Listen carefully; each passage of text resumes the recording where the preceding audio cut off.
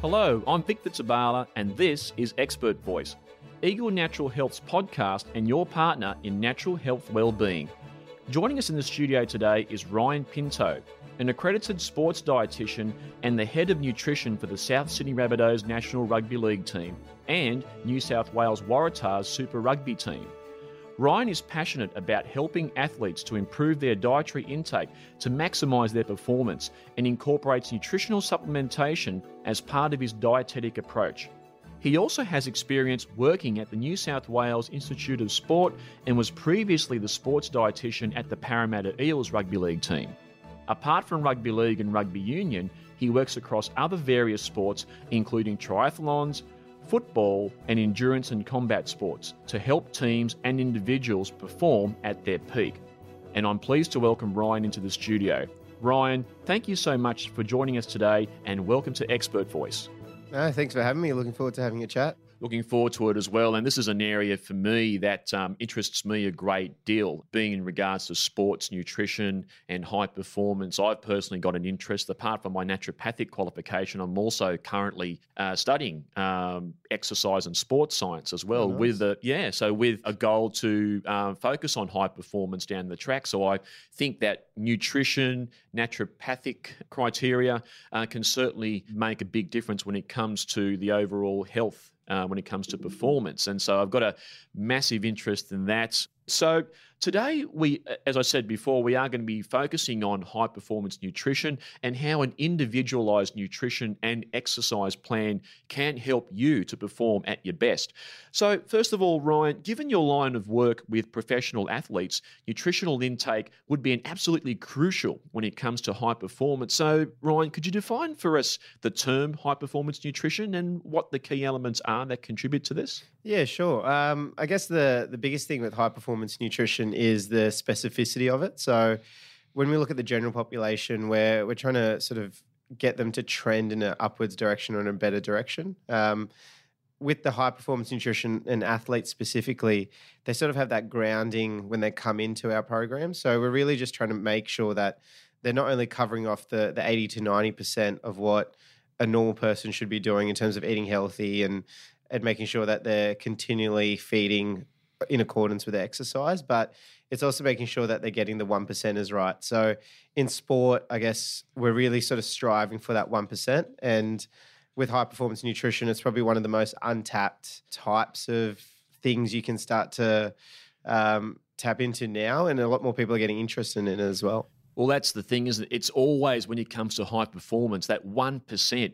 Doesn't sound like much, but that 1% more that you do could make a difference between, in rugby league terms, 1 point in golden point or pulling off 60 tackles in a game when it comes to forward. So I love that concept of that of the fact that 1% that you can focus on top of the 80, 90% you're already applying, that makes a massive difference. Yeah, definitely. And I think that's where the understanding with not only athletes but coaches and different staff within the football or athlete setup. It doesn't only have to be with football, but when it comes into the endurance space, for instance, these guys are absolutely smashing their bodies. And if they're doing an Ironman or they're even just a weekend warrior that goes to the gym, for instance, it's making sure that they are fueling correctly and they're not going to find that over a period of time that their body's just getting worse and worse and worse. They're actually getting the benefit from what they're putting out in terms of their exercise. And that's what it's all about. It's making sure that what you put into your body, the body can respond and utilize as effectively as possible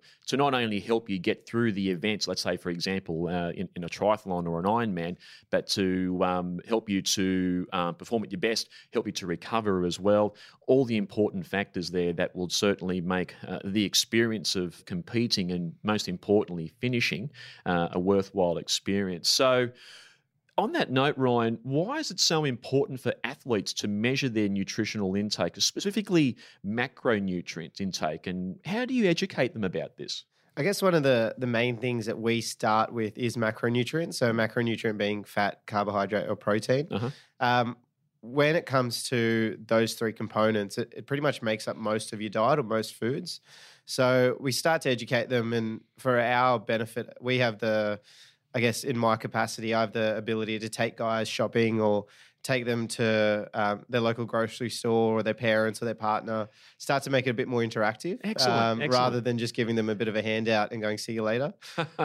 So from my perspective, it's all about the visual, and it comes back to being a kid. I think even when we start to learn things, we're touching or we're feeling or we're sort of seeing things in the real sense rather than just on a piece of paper. So that's probably how we start to educate them, and then we start to show them the importance of different nutrients. So one of the main foundations being protein for recovery, for instance, or one of the other things being fiber to help you keep full and get some really good nutrient density out of your food. So it's making sure that those key elements are ingrained in the person before we move on to things like supplementation or those 1%ers. But it's making sure initially it's visual and it's actually appealing to learn.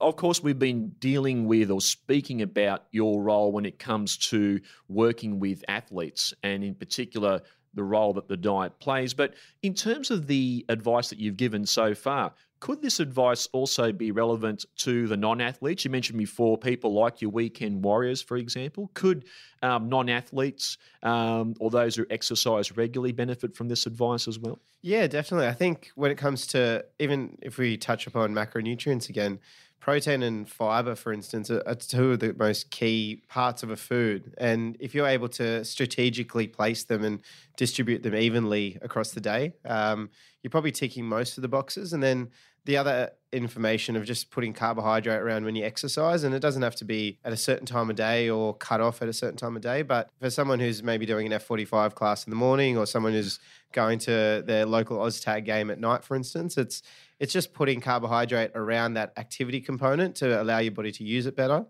And then things like fat, for instance, where it keeps you full. So if you're able to time that away from training to keep you full, whether you're sitting on a chair for 8 hours, for instance, in an office day, making sure that you're consuming small amounts of fat throughout the day will make sure that you're starting to feel full throughout the day, and then you're sustained throughout the rest of that day as well. It pleases me to know, and Ryan, that you've mentioned and emphasise the fact that carbohydrates and fats play a major role, because as you know, out there in the broader community, there are still a lot of those connotations about, carbohydrates are bad or fats are bad. But not only is it important to know about the right choices of carbohydrates and fats, but more importantly, when. So the advice you gave about having the carbohydrates, and good quality carbohydrates, I might add, around the time when you're undergoing or undertaking an activity like F45 or a CrossFit class, or even going for a long 10-kilometre run, it makes perfect sense because you will need that fuel. Your muscles will need that fuel. The glycogen stores in your muscle is going to be very important as well with carbs for recovery. And not only that, the idea of having those good fats, particularly afterwards, after an activity, so it sustains you and keeps you, I guess, reaching for the packet of Tim Tams during the week. I mean, how often do we do that? We think about sugar, but again, it's the idea of making sure that the good quality fats are there. So avocados or, a dose of coconut oil, for example. So moving on to looking at the plate, because there's a lot of conversation about what our plate, so our dinner plate, should be composed of. So if you were to segment a plate into a number of sections, what foods would feature on your plates for each meal in order to support high performance? Yeah, I think that's probably one of the next main things that we tend to sort of hone in on. And if I go through my phone, for instance, one of the main things that we get guys to do is send photos of their plate. So we're educating them of what a portion looks like. And I guess from a plate perspective, we have 3 different types of plates. So on a light or off day, on a moderate training day, and then on a heavy day. So if we sort of looked at the light day, for instance, it's quite vegetable dense. It's quite nutrient dense. So you're looking about half of it being vegetables, about a third of it being protein just for recovery and for keeping them full, and then a little bit of carb on the side. If we look at a moderate training day, for instance, then we're looking at that plate being in thirds. So third carbohydrate, third vegetables, and third protein. And then if we look at a heavy training day, it's making sure that a third of it is protein. We got a lot of it being carb and a bit of vegetable just to help you put back those micronutrients. But it's more so the education around, okay, well, on your heavy training days, you're going for your higher carb sources, so things that are easier to eat. So your pastas or your rices, for instance, and your more nutrient dense types of protein. So your red meat or your fish. Whereas on your light training days, you might go to more salad based vegetables just to get volume in and to keep you sort of full and busy. Uh-huh. But we might even just sort of emphasize more on your white types of protein or your legume types of protein. So things that aren't really as high in terms of bioavailability or nutrient density, but still going to keep you quite full throughout that. So it's more so not only a plate, but also what the components are. The components, yeah, that's very important. And it's interesting because, I mean, that sort of analogy or the process that you've said, that you've stated, the small, medium or heavy plate, I should say. And again, that could be something that we, in terms of the general public, could potentially utilise as well. So without having to go through the process of being a high performance athlete, we can sort of look within ourselves and think, okay, on a day when we're not exercise or not doing F45 or when we're not doing a CrossFit session, maybe eat the light plate, plate that's more dense with vegetables for the micronutrients and so forth. And then if you're going to go and do, let's say, a marathon, for example, maybe even a 10 or 20K run, then perhaps look at more the heavy plates or the larger plate where it is more focused on the carbohydrate intake as well. So I think that's important that we're not too, in terms of what we do for our nutritional intake, we're not too far removed from what the athletes do. So let's go into the micronutrient side of things. And Ryan, in your opinion, which vitamins and minerals do you believe are the most important for supporting high performance? I guess a few of the main ones that we really sort of key in on and hone in on, one of them being iron, because they're using so much of it because of their training day. If we look at a general preseason week, for instance, they're doing close to sort of 5 to 6 days of training. And each day is probably about 6 hours of training. And that's in 30 to 35 degree heat. So there's a lot of stress that's placed on the body. Iron, B12 being the two probably key ones. And on our heavy training days, for instance, with our lunches that I plan and work with caterers for, we're always making sure that they're having red meat. So they're having a decent dose of it, but it's a very nutrient dense type of protein. And then other key nutrients, for instance, being things like calcium, for instance, potassium, really honing on our electrolytes. So whether we're getting it through food, whether we're getting it through fluid, I'm not really too fussed. It really depends on the weather and how hot it's going to be for gut tolerance. But it's making sure that probably those key ones, along with things like magnesium, for instance, to allow the body to relax, create energy production. These are all things that you probably would see in a textbook, but Yep. I guess the skill is in translating it and how it can be practical. So what sort of foods or what sort of ways can we actually get the athlete to consume it where they don't feel like they're going to be sick or they're going out of the way to have it? It just becomes part of their daily routine. So Ryan, you touched upon calcium. So in terms of calcium for bone health and muscle contraction, I'm assuming that's something which you focus on a lot? Yeah, exactly. I think one of the main things that we sort of find is the importance of calcium from a muscle contraction perspective. So a lot of people, and especially when we train in summer, whether it's the footy teams or the cricket teams I look after, they're training in an environment where it's quite hot and for a long period of time. So we're making sure that we're reducing the risk of someone cramping. And most of the time people will sort of reach for the salts and things like that. And it's probably well known hydration and things like sodium, potassium are important, but calcium is right up there. And most people don't get enough through their daily diet, and that's why they find that they cramp. So whether we're doing it from a food or a supplement perspective, we're really focusing in on that for people that tend to cramp. And then again, from a bone health perspective, we know that, especially from a cricket perspective, we know that males, for instance, will reach their first sort of growth spurt at about 16 or 15 to 17, and then again from 19 to 20. So with our fast bowlers, for instance, in cricket, stress fractures and lumbar stress fractures are the biggest injury risk by far. How often do you hear about people, athletes like that who break down quite easily? So it's making sure that from a young age, even though we might not get the time to spend with them that we do with the elite squads, it's prioritizing things like calcium to make sure that they're meeting requirements and targeting it around when they actually exercise.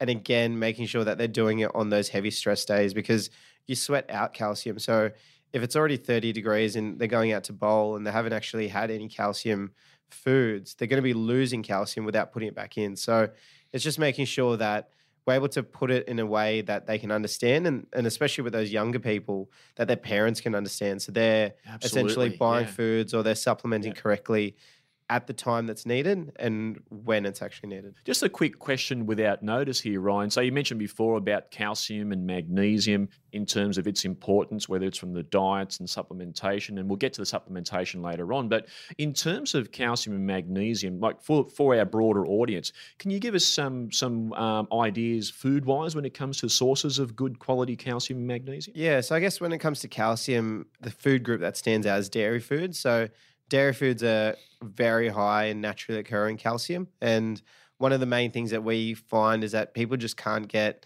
enough dairy foods into them, either because they're lactose intolerant or they've read something incorrect on Instagram, or whether even it's just hard to get in on a hot day. And that's where we have to start to sort of search for your vegetarian sources, for instance. So whether it's looking at things like almonds, but if we look at a practical example, 70 almonds has the same amount of calcium as one glass of milk. So it's going to be a lot easier to drink a glass of milk than it is to eat 70 almonds. I guess it's more so looking at those dairy foods or your dark green leafy vegetables, which do have a small amount of calcium. When we're looking at things like magnesium, it's really our nuts and seeds, for instance. So it's our outer coating of our nuts and seeds that tend to have quite a high amount of magnesium.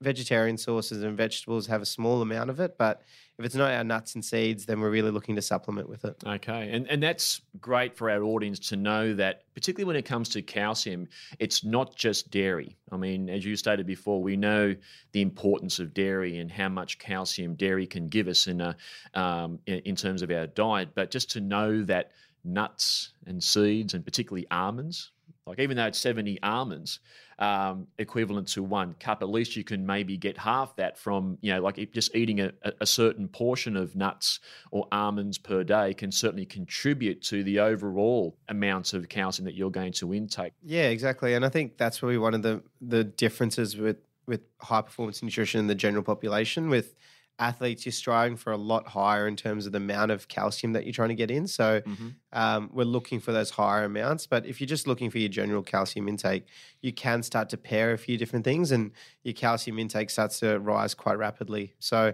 it's making sure that you're just educated on where you can actually get it from a variety of sources. Yeah. And you mentioned before about, players or athletes who sweat out calcium and magnesium when it comes to hot days when they're training or even competing. And that's important to know because normally we would think sodium and potassium, but it's not just sodium and potassium that we're losing through our sweat. It's also other nutrients like calcium and magnesium as well. And it's very easy to see, particularly on one of those hot days, where an athlete can lose a lot of that, a lot of those micronutrients. So it's just good to know, or good that you've pointed out the fact that it's not just sodium and potassium that we're losing along the way when it comes to performance. So, Ryan, outside of dietary sources, are there particular forms of calcium and combinations that are important to look out for when selecting a supplement for bone health?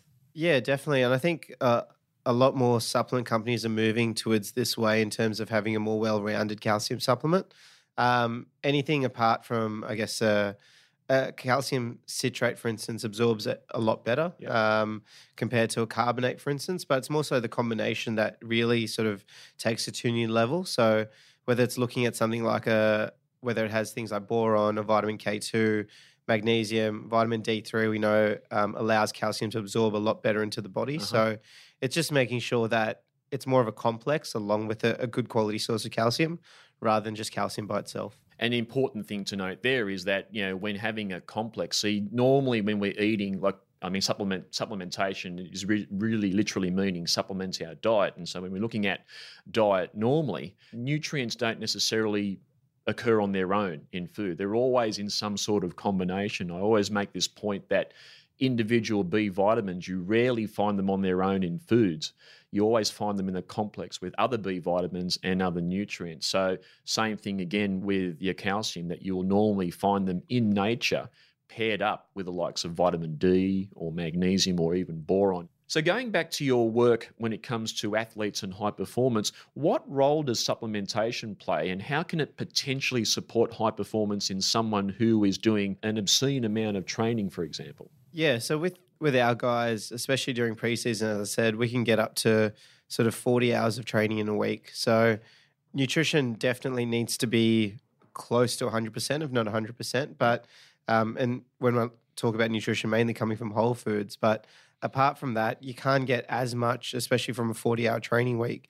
You can't get that much nutrients from food, and it's quite hard to consume it. So one of the other things that we look at is also how we can tie supplements in to help nourish the athlete and help them from a health perspective sort of carry on through that week. Because what we always find for people that come into our club that's new, they may not be exposed to the different range of not only emphasis that we place on nutrition, but also the supplementation side as well.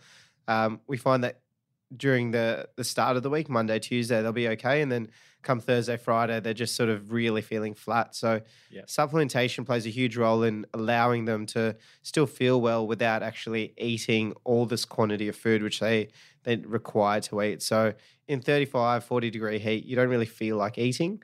And if we find that guys that don't actually eat, they get into a huge calorie deficit, and then they're just not getting the nutrients in. So when they go from one training session to another, for instance, they just can't back that up. And that's where supplements start to sort of stay on their own. They allow them to support the person without actually eating a huge quantity of food.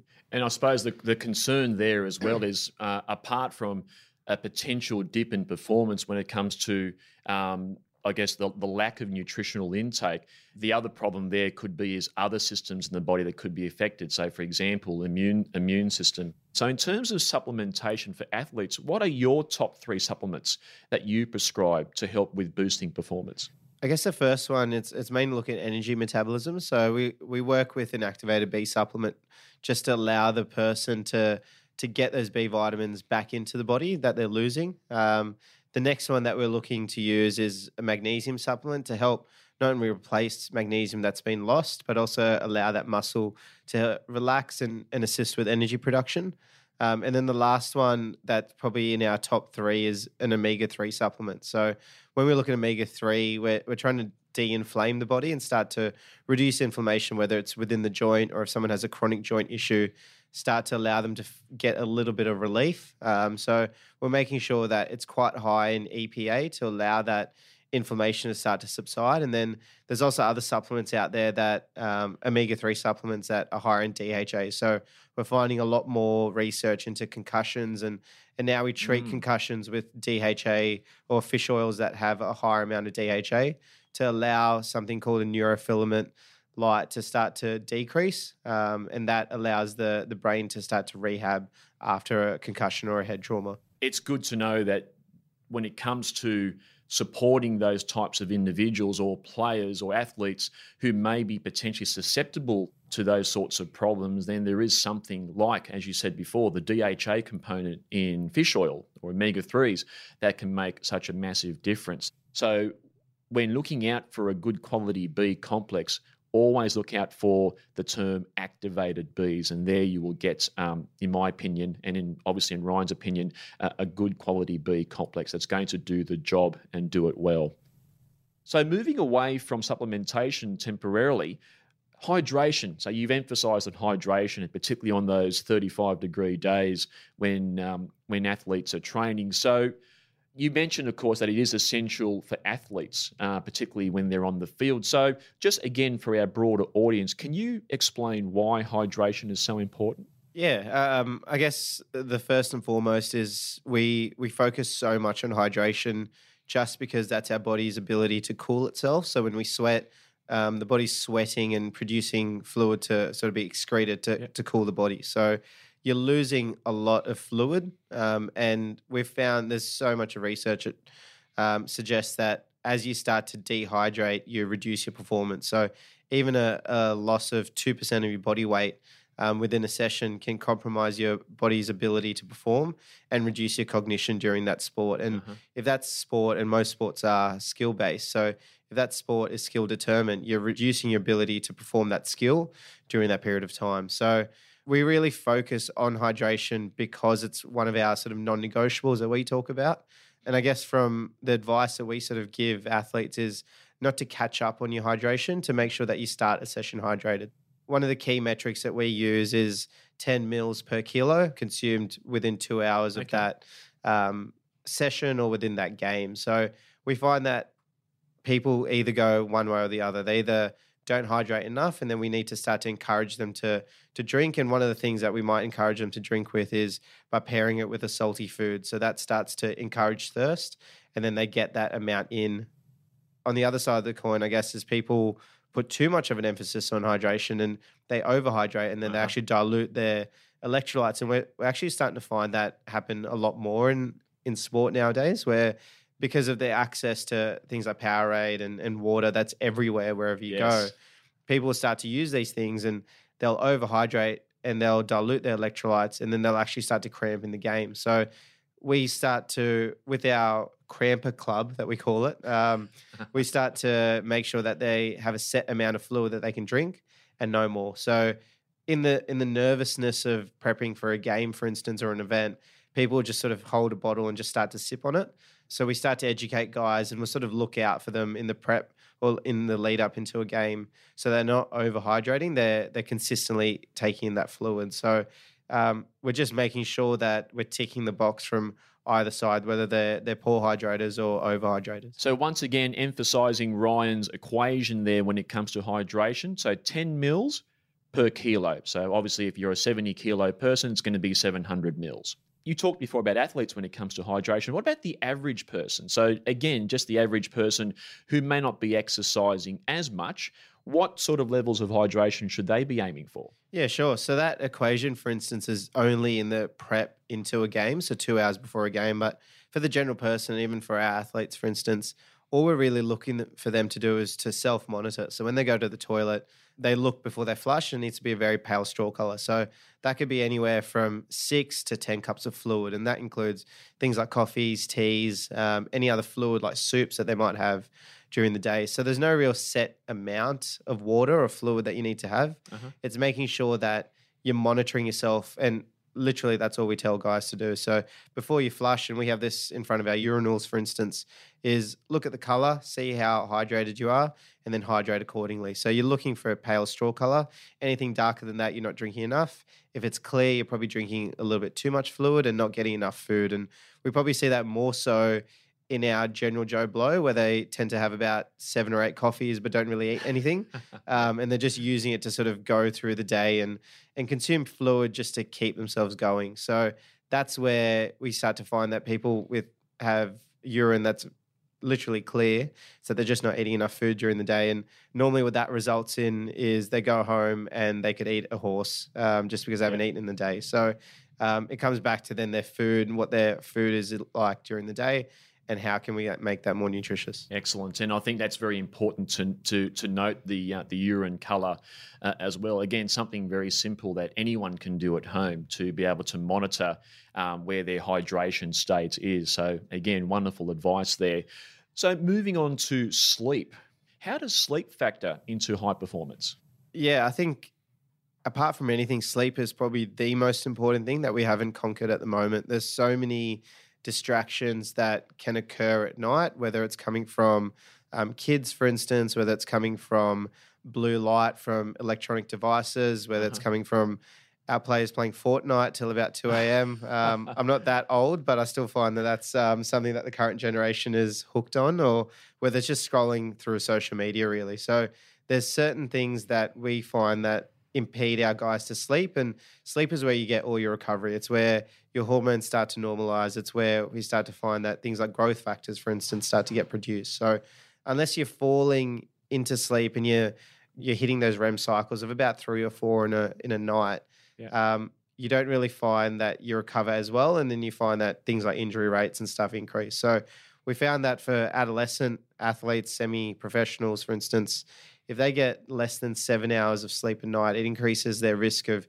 injuring themselves 1.5 times or 1.7 times compared to someone who sleeps 8 hours a night. Wow. So one of the main things that we start to do and we start to sort of look at is what their sleep environment is like. And the term that we use is sleep hygiene. So some of the key tips and tricks, I guess, is making sure that they have a certain routine. And even if they are watching TV, for instance, or they're on their phone, is to make sure that they put something in place before they go to bed. So instead of having a shower at, say, 7 o'clock at night and then sort of falling asleep or going to bed after that, making sure that they have a shower just before they go to bed.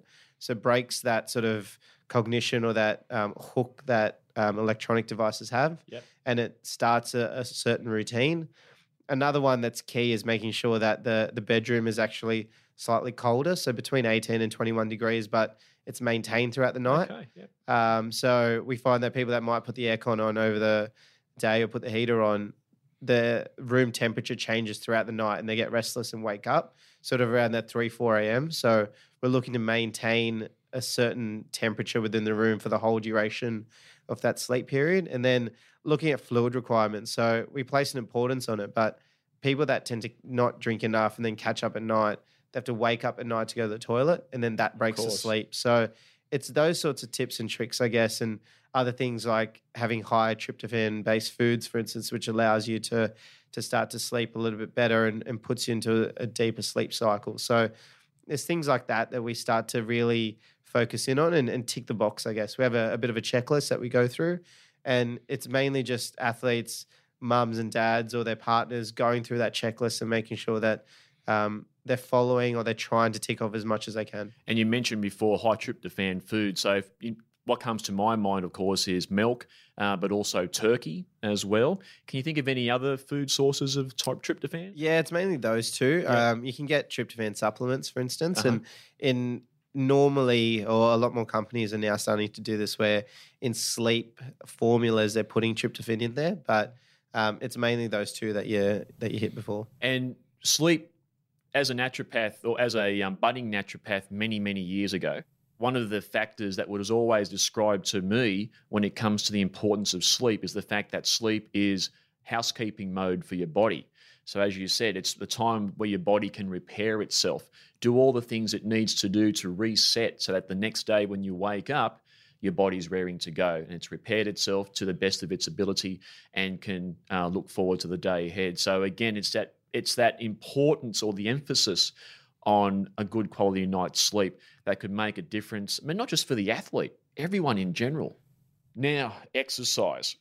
So it's never a one-size-fits-all approach when considering exercise plans and nutrition. So how important is it that individuals have a personalised plan based on their needs and why? Yeah, I guess one of the things that I find from the general perspective in private clinics and things like that is that if you have any injuries or if you have any sort of issues that are stopping you from moving, then it's making sure that you're seeking out professionals. So whether it's going to see a physio that is able to treat you, it's making sure that when you do put a plan together, whether it's for exercise or for nutrition, you're seeing someone that is able to individualize it to your needs and include things that you actually like. And that's important because nothing worse than doing a form or a type of exercise that you're not enjoying, because the problem there, of course, is that it is putting your body under more stress and probably more anxiety as well if you're not actually enjoying the type of movement that's incorporated into that particular exercise program. So good advice there. So my final question to you today, Ryan, is when it comes to getting nutritional advice to optimize performance, who should individuals seek advice from? Now, I know, of course, you're very busy with the South Sydney Rabbitohs and also the New South Wales Waratahs as well. So your book might be pretty full, but yeah, who should individuals seek advice from? I guess from a sporting perspective, you're looking at sports dietitians, but even people like naturopaths or nutritionists that are experienced in that area, so that have worked with people or that sort of have really taken the time to study certain certificates or courses outside of their general university qualifications or their college qualifications, and even people like natural health practitioners. So people that are experienced in that field to allow you to optimize yourself. And if you have seen one in the past and didn't go your way, for instance, don't sort of tick that box and move on. Make sure that you go to see someone else that's more experienced and that will be able to give you some sort of guidance and help to help you individualize something that's going to help you perform better at the end of the day. Because at the end of the day, it's that advice that could make a difference, and good quality advice will always be easier to adhere to in terms of long-term health and well-being. So we all know that proper nutrition and exercise is important, but it was fascinating to hear about the actual physical impact of certain foods on our bodies and how exactly that can impact our performance. Plus, that sleep, so factors that we may not necessarily think of, sleep, hydration, and proper supplementation that may help some to reach their everyday potential. And for more information on achieving performance through nutrition, please visit the Health and Wellness section on the Eagle Natural Health website and search for Ryan Pinto. You spelled Pinto Pinto. Ryan, we've covered off on many topics today, and I thank you so much for coming into the studio to talk about this area of high-performance nutrition. Thanks for having me, guys. I hope everyone listening has learnt something, and talk to you guys real soon. And we encourage you to consult with your healthcare practitioner for advice on whether supplements are suitable for you. If you've enjoyed what you've heard today, we'd appreciate you jumping onto iTunes to provide us with a rating and a review. If you have a topic that you'd like us to cover, we want to hear from you. Get in touch with us via the Eagle Natural Health website, which is www.eaglenaturalhealth.com.au in the Contact Us section. I'm Victor Tabala. Thanks for listening.